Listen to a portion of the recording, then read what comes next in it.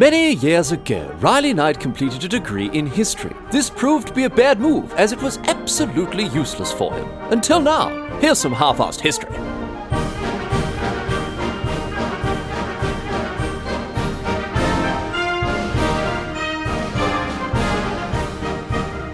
What's going on, mate? Great to have you along for some more half-assed history. This week on the agenda, we're having a chat about the people on Australian money, the faces that we see every time we open up our wallets and our purses to pay for, pay for anything. A snag at Bunnings, or some printing at Officeworks, or a toaster at the good guys. Pay cash and they'll slash the prices. Man, I really got to work on getting paid for all this free advertising I'm doing. It was Ubisoft and Assassin's Creed last week. It's the good guys. And I'll tell you this, I could do with some stuff from the good guys. I'm going bald, so I'll need a hairdryer pretty soon. I'm realizing that this is absolutely incomprehensible to the international audience that's tuning in. Sorry about that, everyone. But also to the international audience listening, I bet you probably know just about as much about the people on Australian money as the average Australian does, to be honest. So we're all going to learn something today. Like countless nations all around the world, Australian money is, what is it, decorated, I guess? I don't know. I guess it counts as decoration, doesn't it? What else would you call it? I don't know. Anyway, like so many other countries, our money, it has famous figures from our history on it, right? This is what adorns our paper money. But I'll be honest, they're not actually that famous, and I don't reckon most people could even name them, let alone say why they're famous, why they're on the money in the first place. So today, we're going to fix that. Think of the friends that you'll make at parties as you explain who Edith Cowan and John Flynn were. Amazing. Although, then again, maybe you're just making friends because, you're pulling 50s and 20s out of your pockets like they're nothing. Either way, people are listening to what you're saying. That's the point. So that's good. So here's the agenda for this week. First, we're going to talk about Australian money a little bit. We'll go over a brief history of our monetary system, how we moved from the pound to the dollar, the various coins and banknotes that we've used over the years. And then we're going to get stuck into 4 of the 5 banknotes that we all use and talk about the people on them. Or I should say that we all use. Most of us use anyway. I don't know who's chucking about hundos on a regular basis. Must be very nice. But we'll get across them all the same. The hundo, the 50, the 20 and the 10. But we'll just skip past the 5, to be honest, because... for those who don't know, the Australian $5 note has Queen Elizabeth II on the front, and it has Parliament House on the back. Now, this is changing in the wake of the death of Elizabeth. The Albanese government announced that when it eventually comes out, the new $5 note will have Indigenous art on it, which is an absolutely outstanding move. There is 65,000 years of Indigenous history on this land, been around a lot longer than the British monarchy, so I'm a big fan of that. In any case, look, we're not going to spend too much time on the 5. We all know who Elizabeth is, and Parliament House isn't a person, and I don't want to get arrested for lying. The title of the podcast is People on Australian Money, not buildings. I don't want to go to jail for that. So that's what we're looking at. We'll chat about the 8 famous Australians on our banknotes after a brief history of Australian money in general. And a quick reminder, of course, that a broader history of money is available for your listening pleasure. Episode 110, get across it. There are some real stinkers in the back catalogue, but that one, it's all right. It's honestly, it's a cracker. I'm very proud of that one, so have a listen to it if you haven't already. And one final thing before we begin the episode here, I wanted to put this up the front of the show rather than at the back, because it is important. Rather than with all the boring housekeeping stuff we close out the show with, I want to let people know that I have had the good fortune to be selected as part of Spotify's Radar program this year. One of only 3 Australian podcasts in the lineup, along with We Don't Have Time for This and the Tom and Frenchie podcast. I am stoked to be in such good company, of course. And I'm also very grateful and a little perplexed, I guess, that Spotify have identified my Tin Pot History podcast as an area of emerging talent, in their words. But look, hey, I'll take it. I'll definitely take it. If you're on Spotify, head over to the Radar section of the app, either on your phone or your computer. Have a look at the other shows involved. They're all excellent, obviously. And thank you to Spotify for including me in the lineup this year. Also, thank you to new listeners who are coming in. Maybe you've discovered the show via Radar. You're giving it a shot. Welcome. By all means, welcome. Really is great to have you along. But the biggest thank you goes to all the returning listeners who are coming back for more, all the greedy little content piggies waiting for the next bucket of slop, and here it is, aren't you lucky? No, look, quite seriously, whether you're a newer edition or a member of the Half-Assed History old guard, been around for years, been here since the beginning maybe, thank you so very much for listening to my silly podcast. I quite literally could not do it without you. Anyway, that's enough of that. Let's get into it here. Let's have a chat about the people on Australian money. Very long intro today, very long episode coming up. Apologies for that. But here we go. Seatbelts on because we are off. We're going all the way back here. We're going all the way back to the 14th of February, 1966, when the Australian dollar was brought into being officially. Prior to this, Australia had used the Australian pound, had done so since 1910, when various interchangeable colonial currencies were brought together properly, unified as the Australian pound. Just one of very many changes brought about by Australian Federation, a full history of which you can hear in episode 240. Get across it. Anyway, the Australian pound, like the colonial money that went before it, was initially pegged 1-to-1 to the British pound before eventually being devalued by 25% in 1931. So you're thinking, okay, yep, sure, that makes sense. One British pound was then worth one Australian pound, in Australian pounds, 1.25. No, not at all, because the pound wasn't decimal back then. £1 wasn't made up of 100 pence, it was made up of 20 shillings, and a shilling was 12 pence, so there were 240 pence in a pound. So ridiculous. It meant that one British pound was worth £1 5 shillings in Australian money. Of course, easy as anything. Why did we ever leave behind such an intuitive system? Well, we did leave it behind, thankfully, in 1966, after years of deliberation and negotiation over the decimalisation process. We replaced the Australian pound with the Australian dollar, $1 being made up of 100 cents, a decimal currency, like most are these days. Interestingly, at one point, Harold Holt, the Prime Minister who drowned, so we named a public pool after him, episode 241, History's Weirdest Deaths, Part 3, get across it. Holt suggested the new decimal currency be called the Royal, but people hated it, so we went with the dollar instead, and not, as fans of The Simpsons may believe, the dollary-do. We did not call it the dollary-do, although I think I would prefer it to be called the dollary-do over the Royal. I think many Australians would agree with me on that one. Anyway, in 1966, we had our first decimal coins and banknotes. The coins have remained relatively unchanged, to be honest. Started with the 1 cent, 2 cent, 5, 10 and 20 cent coins, all of which featured Australian animals on them. The 1 cent and the 2 cent were copper. The 1 cent had a little feather-tailed glider on it. The 2 cent had a frill-neck lizard. And you'll notice I'm using the past tense to talk about these coins because they're not used anymore. They were taken out of circulation in 1991.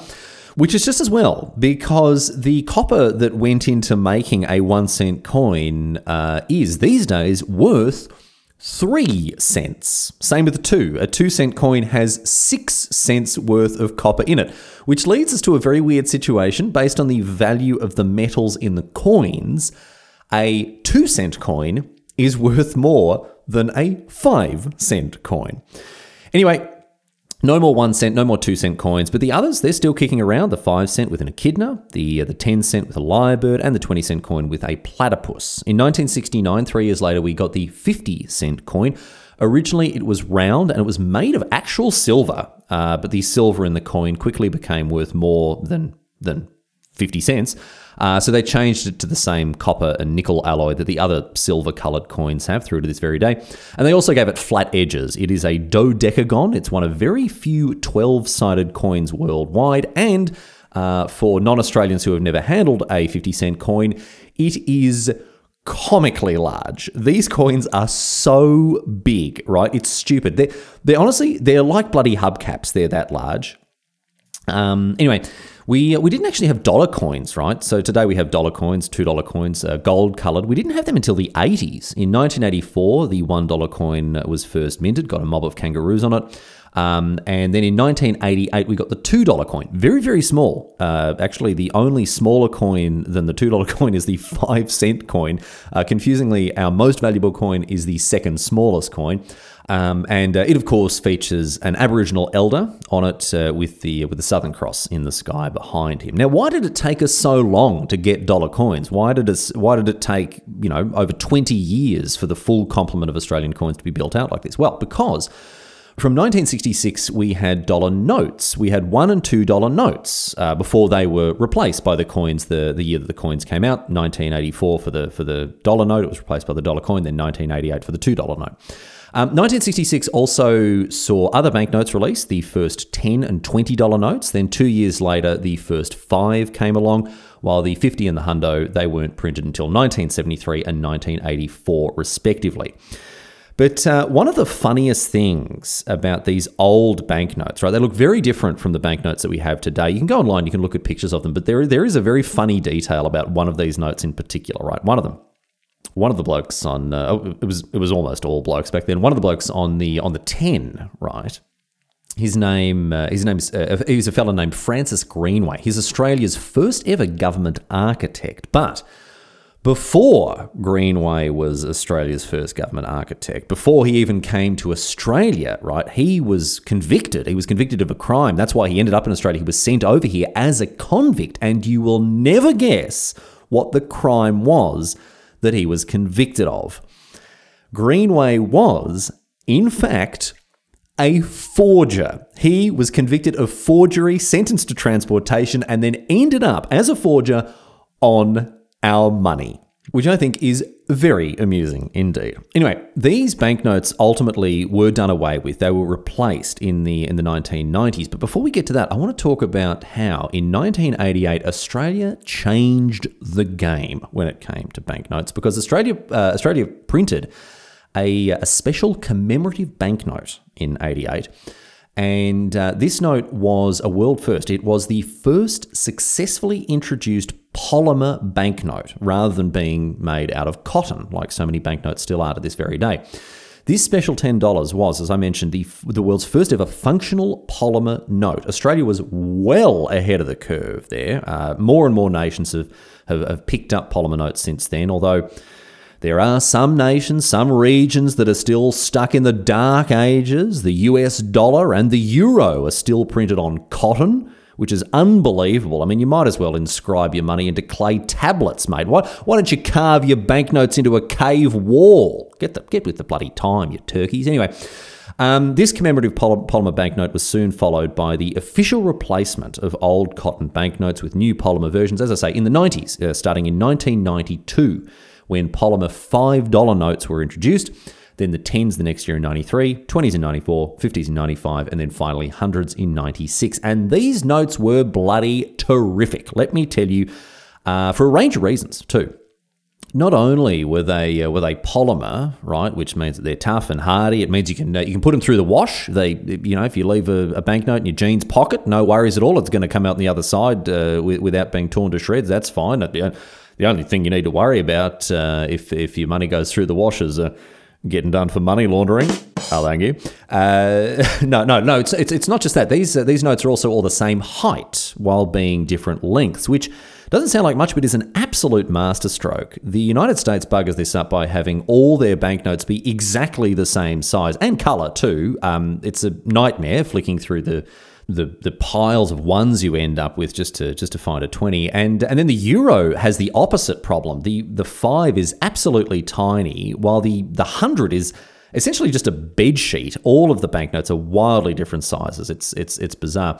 But no, Australian money, all the banknotes are the same height, but different lengths. So they sit in your wallet or your purse nice and neatly, but you can tell them apart based on how long they are. And they're also all very different colours, mostly. It's a little tough to tell the pink 5 and the blue 10 apart when you're colourblind like I am, but again, the size helps.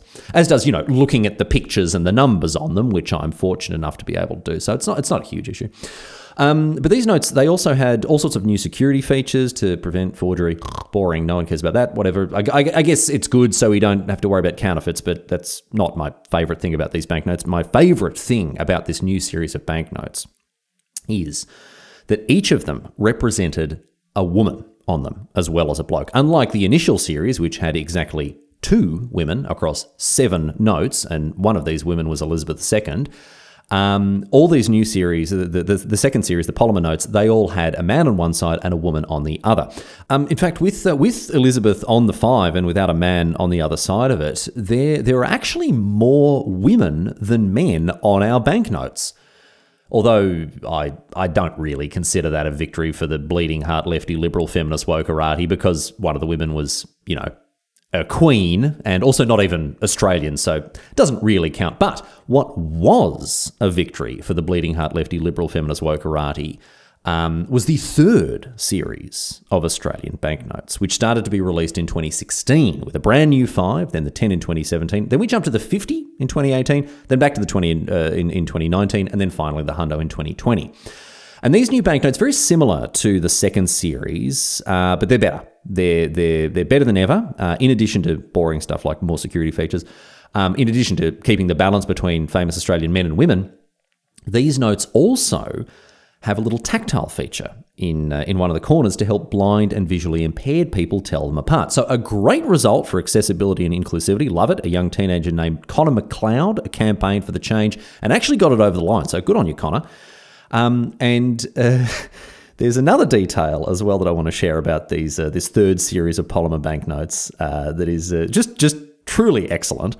And that is the fact that they somehow managed to misspell the word responsibility on the 50. So check your wallets and purses. If you've got a 50 in there that was printed in the first run before they corrected the mistake, have a look at the text just above Edith Cowan's shoulder. And in the second line, you will see the word responsibility. Nice one, Reserve Bank. Maybe a bit less time punishing Australians with interest rate rises and a bit more time proofreading, eh? How about that one? Anyway, this 3rd series of Australian banknotes, the second iteration of our polymer notes, that brings us through to today, in 2023. There are obviously still some second series notes kicking about. You might have a couple of old 20s in your wallet, but broadly speaking, these are the notes that we use in everyday transactions. The 3rd series slowly but surely phasing out the second. But the reason we're here today, right? The reason we're here today is to talk about the people on these notes. Who are they? Let's kick things off then with the 10 here and have a chat about all of these famous Australians that we see in our banknotes. And again, as I said in the intro, we're going to skip the 5. We'll skip Elizabeth and Parliament House. We'll leave them, neither of them being famous Australians. We'll get stuck straight into the $10 note. And we begin talking about the people on Australian banknotes with the bloke who is, I would guess, the most famous of all of them, Banjo Paterson.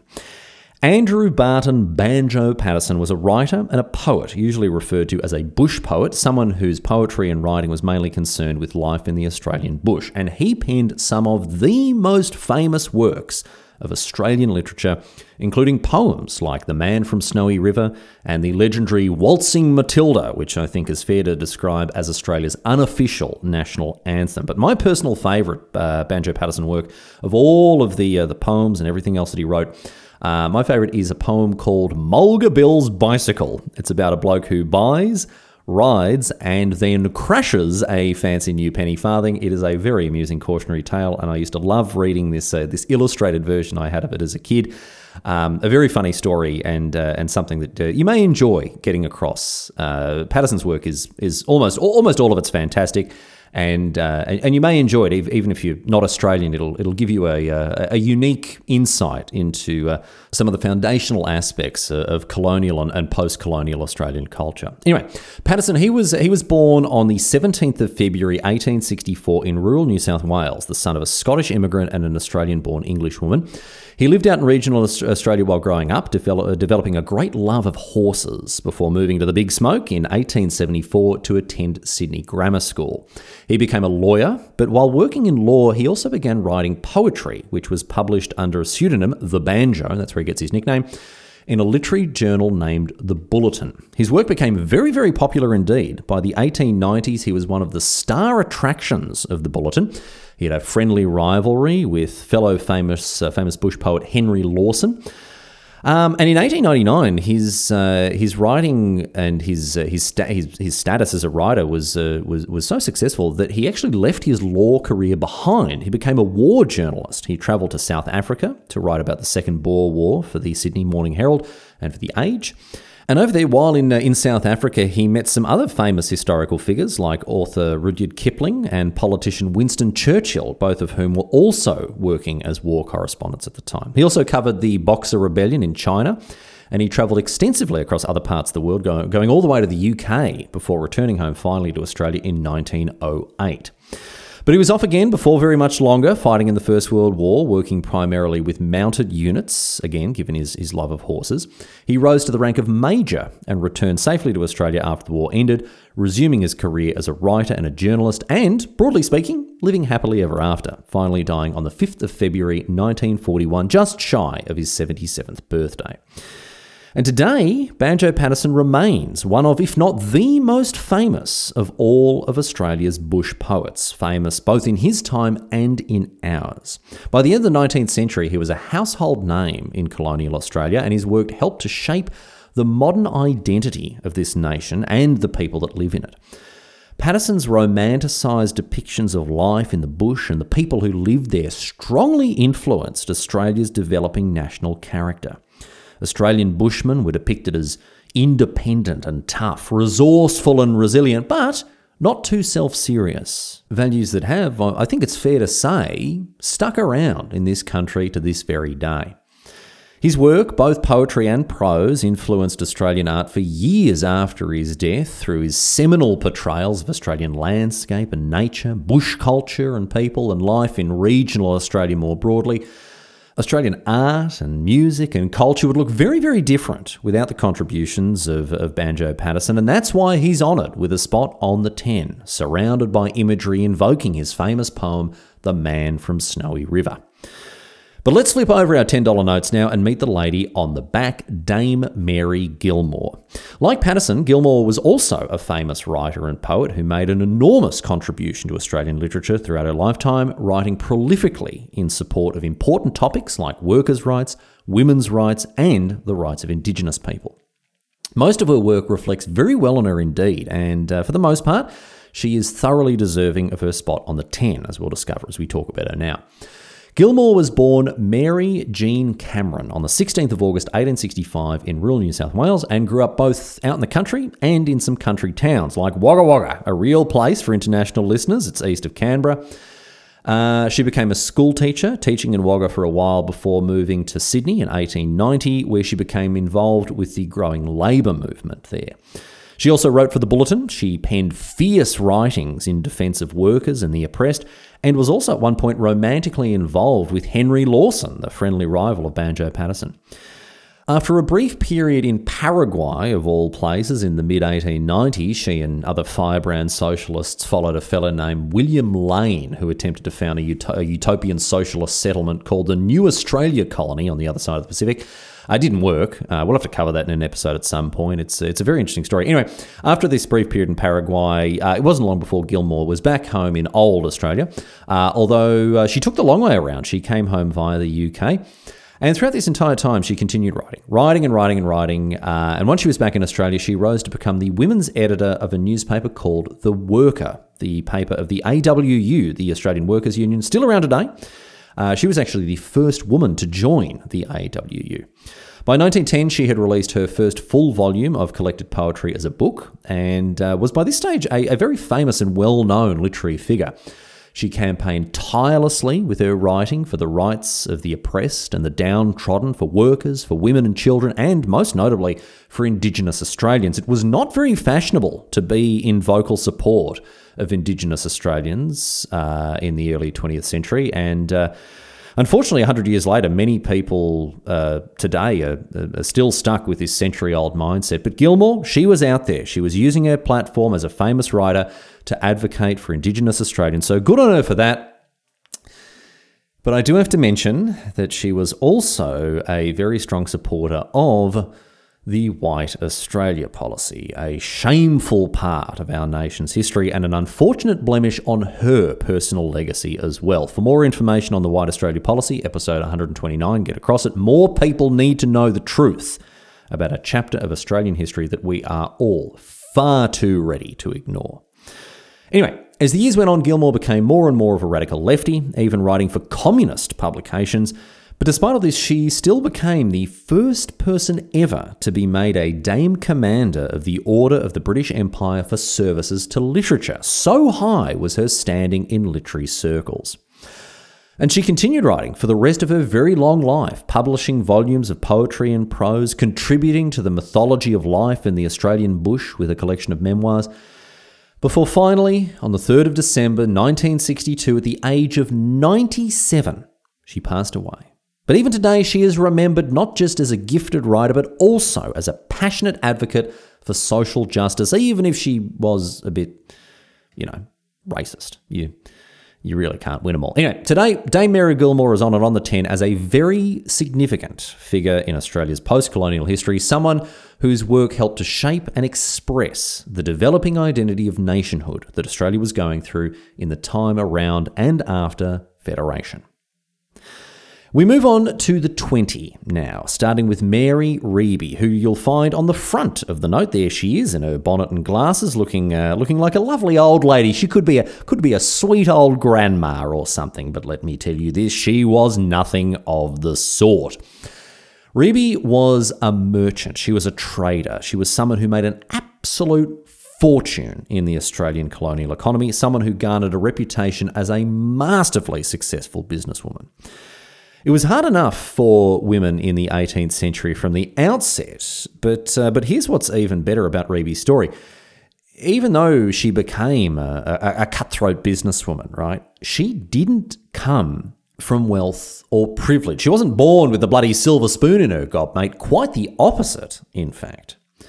Mary Reeby was born Mary Haydock on the 12th of May 1777 in Lancashire in England and was orphaned at a young age before running away and turning to a life of crime. Do you see where this is going? Do you see? One of Australia's most successful businesswomen started out in life as, a convict sentenced to transportation. She was arrested in 1791 for horse theft and was sentenced to 7 years transportation, arriving in Sydney in 1792. And while serving her time, she met and married an English naval officer, Thomas Reeby. Thomas was granted a parcel of land northeast of Sydney, and once Reeby had served her time, the two of them set up shop and built a farmhouse there. It's actually still around today. Fascinatingly, it went up for sale in 2021. Anyway, Thomas set up a cargo business that he operated with Reeby's assistance as she raised their young family. And as the business flourished into the 19th century, the trading company started taking on larger regional routes and then eventually international trade routes as well. Whenever Thomas was away, Reeby would look after the business for him, which set her up in very good stead for when Thomas died in 1811. Reeby inherited and took over the business herself, and over the next 2 decades saw it continue to grow to colossal proportions. Reeby was one of the wealthiest people in the colony. She was admired and envied by many for her sharp business acumen and her constant growth and expansion of the shipping company. She bought ships and warehouses. She invested her wealth in land and property as well as supporting charitable and philanthropic causes. She helped with the construction of schools and hospitals. She supported the poor and the needy. And her shipping business was a huge boon for the swiftly developing colonial economy and helped maintain her position as one of the richest people in New South Wales, which is remarkable in and of itself, but made even more incredible by the fact that she was a woman. At a time, of course, when women were almost completely bereft of rights of any kind, political, economic, social, even human rights. Mary Reeby, she still managed to establish and maintain her position as a wealthy and prosperous business magnate. In time, she wound down her involvement in business activities, and into the 1830s she moved towards retirement, first settling in a cottage in Sydney's North Shore before moving to a townhouse in Newtown for her final years. Reeby died on the 30th of May 1855 at the age of 78, starting out in life as a penniless horse thief, but then becoming a towering figure of wealth and prosperity in the economic world of colonial Australia, and that is reflected on the 20. Have a look and you'll see the ships and the warehouses that earned her fortune just behind her. Flip over the 20 now and you'll meet John Flynn, a visionary who is most famous for establishing what would go on to become the Royal Flying Doctor Service, the first air ambulance service in not just Australia, but the world. Today, the Royal Flying Doctor Service provides emergency medical care to thousands and thousands of Australians across the country, all living in remote communities. Australia is so big. It is so bloody big that people living in the outback, they can be thousands and thousands of kilometres away from the nearest hospital. And so the Royal Flying Doctor Service does critical, life-saving work for people out bush, and it all comes back to this bloke, John Flynn. Flynn was born on the 25th of November 1880 in central Victoria, and he was educated in Melbourne, becoming a teacher and then a priest. In the years after Federation, Flynn spent much of his time organising and performing missionary work in remote communities, which gave him a lot of experience with and perspective on the vast distances that separated people who lived in the outback from all the more developed and advanced services that you enjoyed if you lived in the city. And specifically, Flynn realised the desperate need that Outback Australia had for medical services. And so he put his mind to how they could be provided. Flynn was a gifted speaker. He began to share the plight of those living in remote communities, telling stories like the story of Jimmy Darcy, a stockman at a cattle station in remote WA who, when his bladder ruptured, had to be operated on by a postmaster at the nearest town with a pocket knife. This postmaster was being instructed over telegraph by doctors in Perth. And this story was one of many that Flynn used to drum up support for using brand new technologies to provide people in the outback with proper medical care. Radio, for one, rather than telegraphs, but also aeroplanes. The idea to use aeroplanes came from a young fellow named Clifford Peel, a medical student who wrote to Flynn about providing medical aid via aviation. Poor old Peel was shot down and killed in the First World War, but the idea that he put into Flynn's mind would go on to become the Royal Flying Doctor Service. Across the 1920s, Flynn travelled around these remote communities across Australia, establishing radio outposts and transmitters to aid in communication and running test medical flights, such as one in 1926 when an injured miner was flown from Mount Isa to Cloncurry for treatment. And after these tests gave him an idea of what was possible and what it would cost, Flynn, on his own initiative, planned out, organised, budgeted and fundraised for an air ambulance service. Wealthy industrialists were brought on board for funding. Qantas, the national airline, provided an aircraft for the service to use, although they charged for it. Even 100 years ago, Qantas was coming for every last penny. And by 1928, the Aerial Medical Service had been properly established. It only survived through the support of donors, volunteers and community fundraising, all of which is still a big part of its successor today, the Royal Flying Doctor Service. But the service flourished. It helped to care for the medical needs of people thousands and thousands of kilometres away from hospitals, people who otherwise potentially would be doomed. They would lose their lives without the urgent care made available to them with the world's first ever air ambulance service.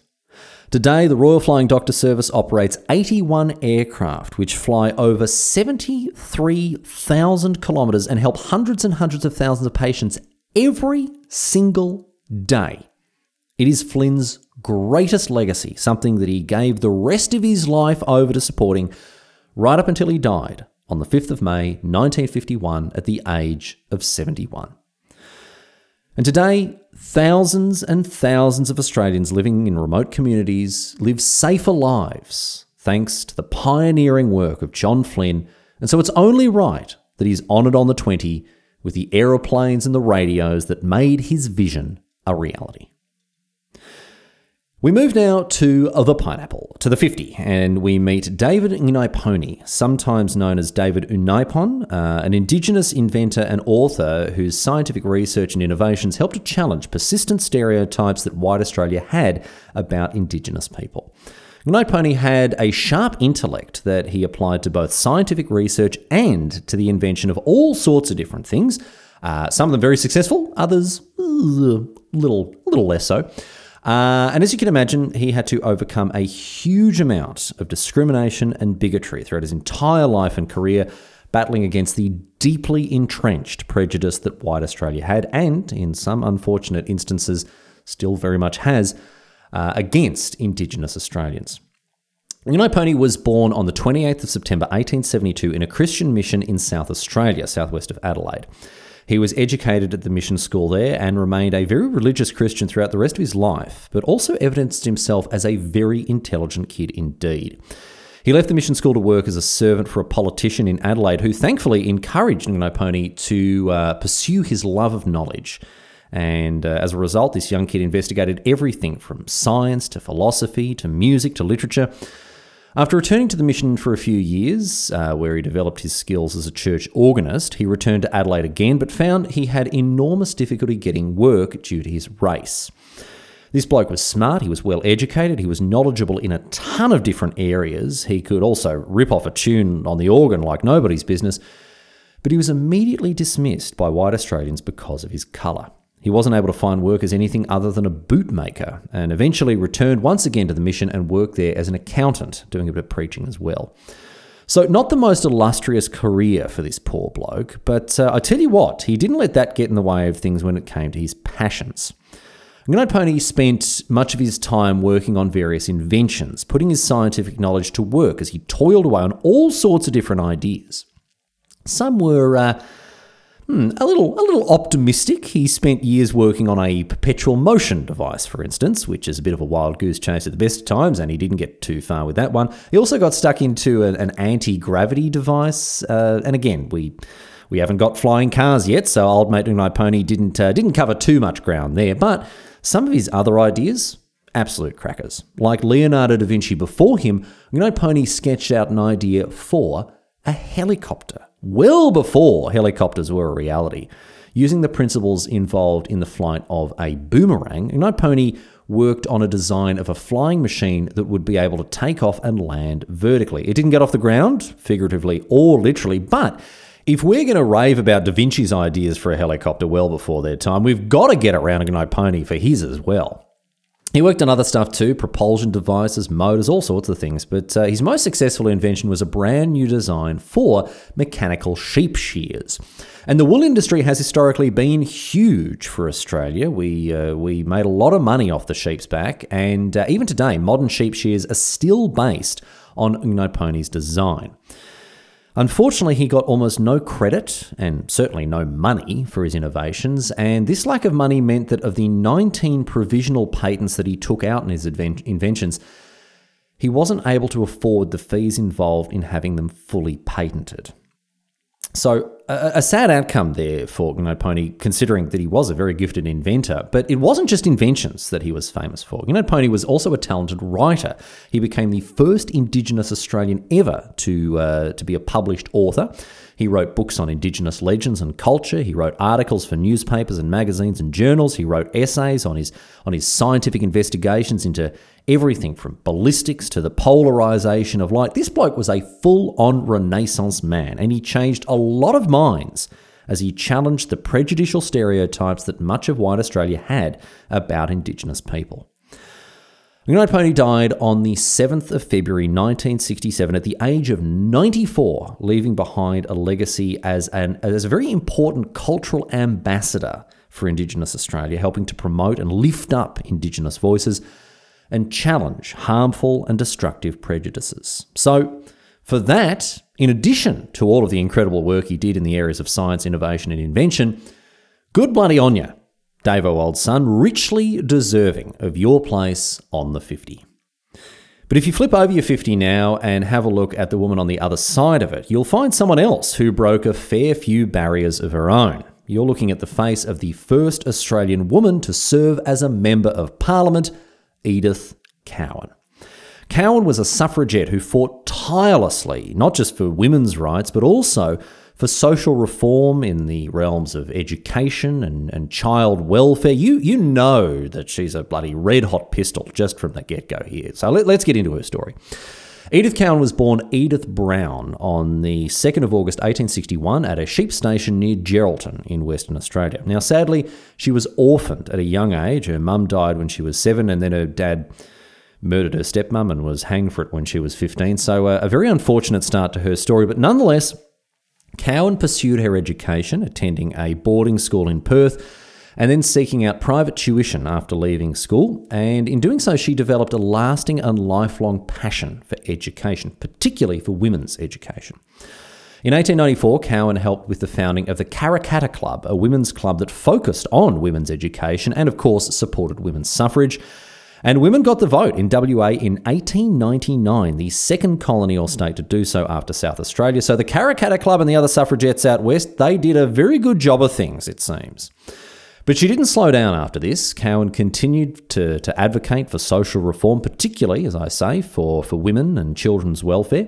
She co-founded the National Council of Women in WA. She was a driving force behind the construction of buildings and facilities like the King Edward Memorial Hospital for Women in Perth. She also founded the Children's Protection Society, which worked to reform the legal system to better protect kids and establish things like children's courts. But then, when WA passed legislation that allowed women to run for public office in 1921, Cowan ran for a seat in the WA Parliament and she bloody won. Good on her, the first ever woman to sit in an Australian Parliament. And, funnily enough, the bloke that she defeated in the election, Thomas Draper, he had been the one to introduce the legislation that allowed her to run. But he copped it fair dues. He's saying this is why these laws are here in the first place, so I can lose my seat to a woman. Anyway, Cowan used her position as a parliamentarian to continue to agitate for women's rights and won several key victories, like legislation that allowed women to work as lawyers, putting mothers on equal footing to fathers when it came to their children's affairs. And then, after a defeat at the next election in 1924, Cowan returned to her work as an activist and served as an Australian delegate to the 1925 International Conference of Women over in the US, and then helped to found the Royal Western Australian Historical Society in 1926. This woman bloody loved her clubs and societies. She served on the boards of over 20 of them in her lifetime. But sadly, in her later years, Cowan's health prevented her from continuing her work, and she died on the 9th of June 1932 at the age of 70. But she remains one of the most remarkable women in Australia's history. Today, just under 40% of federal lower house members are women, but over 55% of our senators are women. And all of this began with Edith Cowan, the first woman to claim a seat in an Australian parliament, on top of all the incredible work she did as a tireless activist for social reform, and that's why you find her on the 50. Finally, if you're the sort of person who carries hundreds around, must be very nice, get one out and have a squiz at the front of it where you will find Dame Nellie Melba. Melba was one of Australia's first international celebrities. She was an opera singer, a soprano, and one of the best of her time, one of the most famous sopranos around the turn of the 20th century. Now, this sounds very boring to us today, opera, no thanks, but in her time, Melba was the equivalent of a rock star. She was Australia's first global superstar. Melba was born Helen Porter Mitchell on the 19th of May 1861 in Richmond, a suburb of Melbourne, greatest city on earth. I actually used to live in Richmond, just down from the brewery and all the Vietnamese shops on Victoria Street. Used to go to Loi Loi for a succulent Vietnamese meal with my family every now and again. Love it. Anyway, she grew up as the eldest of 7 kids and quickly demonstrated a real aptitude for music, playing the piano and singing. As young as 6 years old, she was giving little performances for people. She went to PLC, Presbyterian Ladies College, out on the 75 tram. Used to see PLC girls at Richmond Station on my way to school, although as I went to Melbourne High, I, of course, only used to kick it with McRob girls. Sorry, this is only interesting to people who live in Melbourne, and even then, probably not very. So let's get the Queenslanders involved, shall we, here? Because when Mel was around 20, her family packed up and moved to Queensland, moved to Mackay. And Melba and her singing went off in Mackay, let me tell you. Not surprisingly, really, Queensland being the cultureless wasteland that it so proudly is, except for what? I don't know, Savage Garden and Regurgitate. Everyone loves a bit of the Gurge. Anyway, Melba's singing voice was quite literally the talk of the town in Mackay, and she ended up travelling to Brisbane, had similar musical success there. But the siren song of her home city called her back before long, and in 1884, Melba moved back to Melbourne and began to perform professionally. Things are going very, very well for her there. So well, in fact, that she decided to take the show on the road and move to Europe. She travelled to London and then to Paris, where she was offered a 1,000 franc per year for 10 years deal. Seems great. Snap that one up. Absolutely brilliant. Only for her then, a couple of weeks later, to be offered a 3,000 franc per month deal if she'd moved to Brussels. All the piss-poor timing of an English batsman on that one, signing up for a 10-year contract for a pittance of what she'd be making elsewhere. But very luckily, the bloke who she signed on to for 10 years solved the problem very considerately by dying, allowing Melba to move to Brussels and get the big bucks. It was at this time she took her stage name Melba, naming herself after her home city. Love it. And went from strength to strength, not just in Brussels, but on bigger European tours as well, in London and Berlin and Milan and Vienna. She was a sensation. People bloody love listening to her. Rave reviews in the papers, but people can't get enough of her. And she's living the high life. I tell you what, she had an affair with a French nobleman, the Duke of Orleans. She toured the US throughout the 1890s. She became one of the most celebrated opera singers in the world.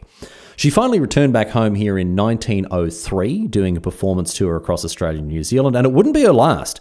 Despite being based in London until the 1910s, she routinely toured Australia and would often go and visit tiny little regional towns as well as the big cities.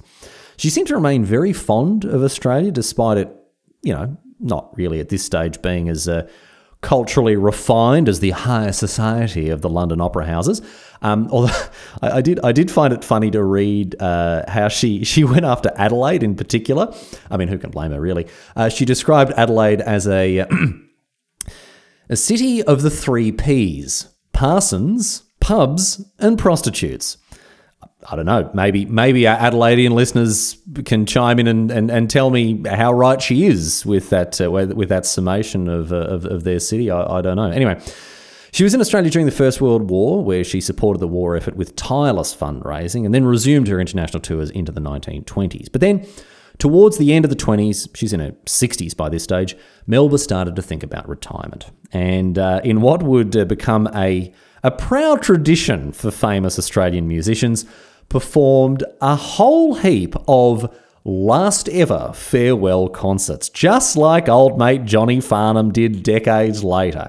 Just farewell concert after farewell concert. Oh, this one's going to be the last one. Oh, actually, no, check the bank balance. I will do one more after all. I wish the bloody Lucksmiths had come back and performed a last ever concert. Bloody hell. Anyway, her actual last ever performance was in London in 1930, and I'm sorry to say she really wasn't well at this stage. She really wasn't in good health, and sadly, after returning to Australia in 1931, she died in Sydney on the 23rd of February 1931.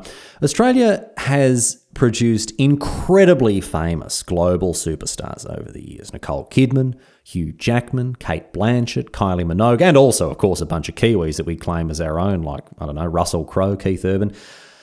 But the very first of them all was Dame Nellie Melba, our first international celebrity, a legend in the operatic circles of the late 19th century and early 20th centuries. And for that, she's on the hundo. The young girl from Richmond who shot to superstardom, delighting millions around the world with her incredible musical talent. You can jump on Spotify once you've gone through the the radar playlists. You can type in Dame Nellie Melba and have a listen to a couple of her old recordings. But I don't know. I don't want to take anything away from the old girl, but she's still not as good as Tame Impala, though, is she? I mean, let's get Kevin Parker on the hundo, mate. Come on. Anyway, let's flip over our imaginary $100 bills here and chat about our final historical figure for the day, Sir John Monash. Monash is famous for his work as a military commander. During the First World War, he served as the commander of the Australian Corps as we gave those bloody bastard Huns a proper shellacking. And generally speaking, military officers during the First World War were pretty bloody useless. They weren't good at their jobs, high-ranking aristocratic idiots who couldn't identify the sharp end of a bayonet, but not Monash. Today, he is widely considered one of the most talented generals to have fought in the First World War. Not just for Australia, not just for the Allies, but full stop. This bloke was very good at what he did. Monash was born on the 27th of June 1865 in West Melbourne, the son of a young Jewish couple who had emigrated from Prussia in part of what is today now Poland. They moved to Richmond. Seems like a lot of notable and important Australians grew up in Richmond. How about that? Where's my bloody banknote, mate? Put me on the 200. Anyway, his family moved to regional New South Wales for a while. Monash claimed to have met Ned Kelly during this time, episodes 20, 21, get across him, while he was living out there in Jerilderie. But before long, they moved back to Melbourne to give young Monash the best shot at a first-rate education because he was a very clever kid indeed. He had a lot of grey stuff between the old ear holes there, which is a great shame because they sent him to Scotch College. So, I don't know, all he would have learnt there is how to nick his dad's credit cards and get him a pingers. Anyway, he ended up graduating as an engineer from the University of Melbourne. These days, there's actually a university in Melbourne named after the bloke. There's Monash University. So for some reason that wasn't around when he was a youngster. Very puzzling indeed. Anyway, no, he did very, very, very well at university. Graduated as a civil engineer, working away for almost 2 decades between 1895 and the outbreak of the war. But that wasn't all he did, because he also joined the Army Reserve in 1884 and slowly but surely worked his way up the ranks. By 1913, he was a colonel. And when the war broke out in 1914, he accepted an appointment as a full-time officer. He was given command of the 4th Infantry Brigade, which caused quite a stir, let me tell you, for 2 reasons. One, this bloke was German. His German heritage was a bit of a factor in sending him off to war against the Germans. He grew up in a German household, speaking German, you know, the child of German immigrants. But also, of course, because of pervasive anti-Semitism, something that Monash's success as a military commander helped to fight off in Australia. This bloke had plenty of people think less of him because of his Jewish heritage, and there were plenty of people who didn't want to see a Jewish man put in charge of Australian forces like this. They didn't want to see a Jewish fella given such a high-ranking military post. But all the same, he had the backing of the top brass, and so the appointment stood, and he remained in charge of the 4th Infantry Brigade and was sent off to fight over on the other side of the world for King and Empire. He fought in Egypt, and then he fought in Turkey at Gallipoli. He was promoted to Brigadier General and then transferred to the Western Front in Europe. In 1918, he was promoted again to Lieutenant General and made the commander of the Australian Corps. And by this stage, he had well and truly, and very deservedly, gained a reputation for extreme effectiveness. This bloke's sharp intelligence and his background as an engineer aided him in putting together operational plans that were extremely high quality. His thoroughness and preparedness meant that he rose to be recognised as one of the best in the business, silencing even his anti-Semitic critics, along with the people who didn't think the child of German parents should be leading the fight against the, Germans.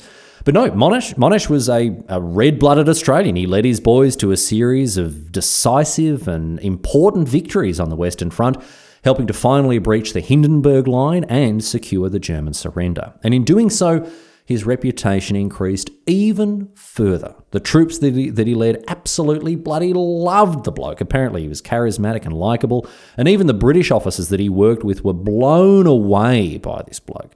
British Field Marshal Bernard Montgomery described him by saying, "I would name Sir John Monash as the best general on the Western Front in Europe." With the war over, Monash was showered in medals and awards from all the Allied nations, and he was promoted to full general by the Australian Army. He oversaw the repatriation of Australian soldiers, returning himself to Australia in 1919 to a hero's welcome.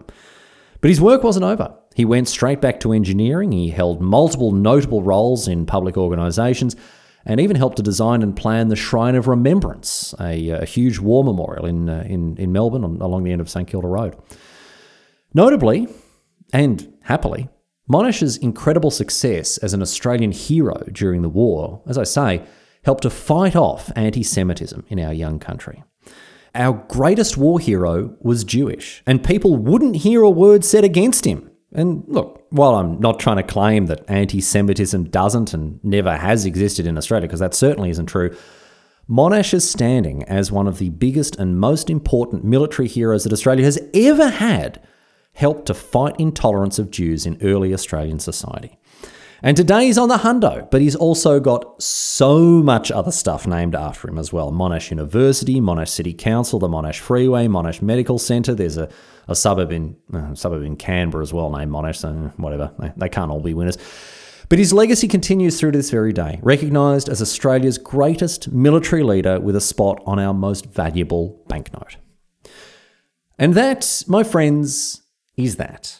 Those are the 8 Australians that you'll find in our banknotes, and those are their stories. A quick recap and summary now to help you remember. We've got writers on the 10, Banjo Patterson, the bush poet, and Dame Mary Gilmore, the firebrand socialist. We've got a businesswoman and an innovator on the 20, Mary Reeby, the merchant, and John Flynn, the founder of the Royal Flying Doctor Service. We've got a scientist and a politician on the 50, both people who broke very important boundaries, David Ngnaiponi, the inventor, and Edith Cowan, the parliamentarian and activist. And then finally, we've got a celebrity and a general on the 100. We've got Dame Nellie Melba, the opera singer, and Sir John Monash, the war hero. So now you can go forth and impress your friends and humiliate your enemies with your newfound knowledge of the stories behind our currency. Think of the admiration you'll gain for yourself when you, start talking about John Flynn while your mate's trying to pay for a slab at Dan Murphy's.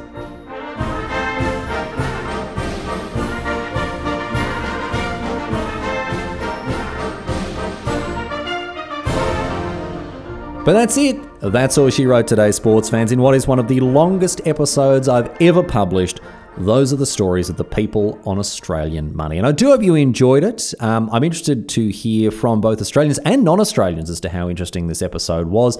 I imagine for Australians, just being armed with a little more knowledge, knowing who those faces are on the banknotes, being able to fill an awkward silence maybe with a quick anecdote about someone like Edith Cowan or Mary Reeby. Maybe that's going to do you a favour. But for people overseas, I don't know, learning just a few little snapshots of Australian history, I hope it was something that you at least enjoyed. And look, more generally, always very happy to hear back from listeners, whether it's topic suggestions or feedback. I love reading through all the emails. I get tons of them every day, and I'm sorry I can't reply to them all. It's just there's just too many of them. Some of them, it's funny when some of them are addressed to the Half-Assed History team. It's just me. It's just me. This is a one-man band, so I do apologise that I don't have time to get back to your emails. But I read every single one and I research all the ideas that are sent in. So if you've got a topic suggestion, I would love to hear it. I'm really looking to get stuck into some more Australian history. Love to do some Kiwi history as well. I've been trying to line up some stuff for all the Kiwis that are listening. I do see you in the stats over there on the other side of the Tasman, and I want to get stuck into some of your country's history. The issue I'm having is I don't have a very deep and thorough understanding of the relationship between the colonisers and the settlers and the Indigenous people in New Zealand. So if you've got any suggestions as to how best to educate myself about that sort of thing, so I can talk about things like the Muscat Wars and the Treaty of Waitangi and all these other things, I'd love to be sent some ideas as to what I should read, some resources that I could get across to educate myself, so I can deliver some Kiwi history, because you're sitting over there, you don't have much going for you over there. You got your boiling mud, you've got your your beautiful scenery and your progressive social policies and all the rest of it. It sounds like an absolute nightmare. So, if I can brighten your day with a little bit of Kiwi history, I'd love to do that. So, Kiwis, this is a call out to you in particular. Send in what I should be getting across to educate myself, and maybe we'll come back with some history from Aotearoa before too much longer. Anyway, I'd like to thank everyone for listening, particularly all the new listeners coming in. Maybe you've discovered the show via Radar. It is really, really excellent to have you. Thanks for sticking around all the way to the end. And the good news is, an absolutely massive back catalogue for you to get across, 275 episodes for you to sink your teeth into, although some of them aren't very good. Anyway, I'll leave that for you to decide. But if you want to support the show, there are a couple of ways you can do it. Of course, you can go and grab yourself some merch. And if you've got ideas for merch as well, I'm keen to hear your ideas. Send me an email. The best way to get in touch, of course, I didn't mention, halfassedhistory.net. The contact form is there on the website. You can use to write in directly. Or you can go to patreon.com/halfassedhistory and support the show directly there. And in doing so, gain access to all sorts of stuff, starting with ad-free listening, uncut episodes, show notes, early access, all sorts of stuff going on there, and exclusive Patreon-only merch. The only way to snag yourself that merch is via Patreon. Once again, a very deep and heartfelt thank you to all listeners, old and new alike, for being part of Half-Assed History. The show is going a bit bonkers at the moment, and I'm a little overwhelmed, but I'm also extremely flattered. I'm having all sorts of conversations with all sorts of people that I never expected to have about the future of the show, and I'll be updating people on some of the very exciting ideas that I've got cooking up into next year for the future of Half-Assed History. But again, as I said at the top of the show, couldn't do it without you. So thank you very, very sincerely for contributing to the ongoing success of this Tin Pot History podcast. Anyway, back next week with more nonsense. Until then, leaving you with a question posed on Reddit. Of course, this one comes to us from RWS1030, who asks, if money doesn't grow on trees, why do banks have branches?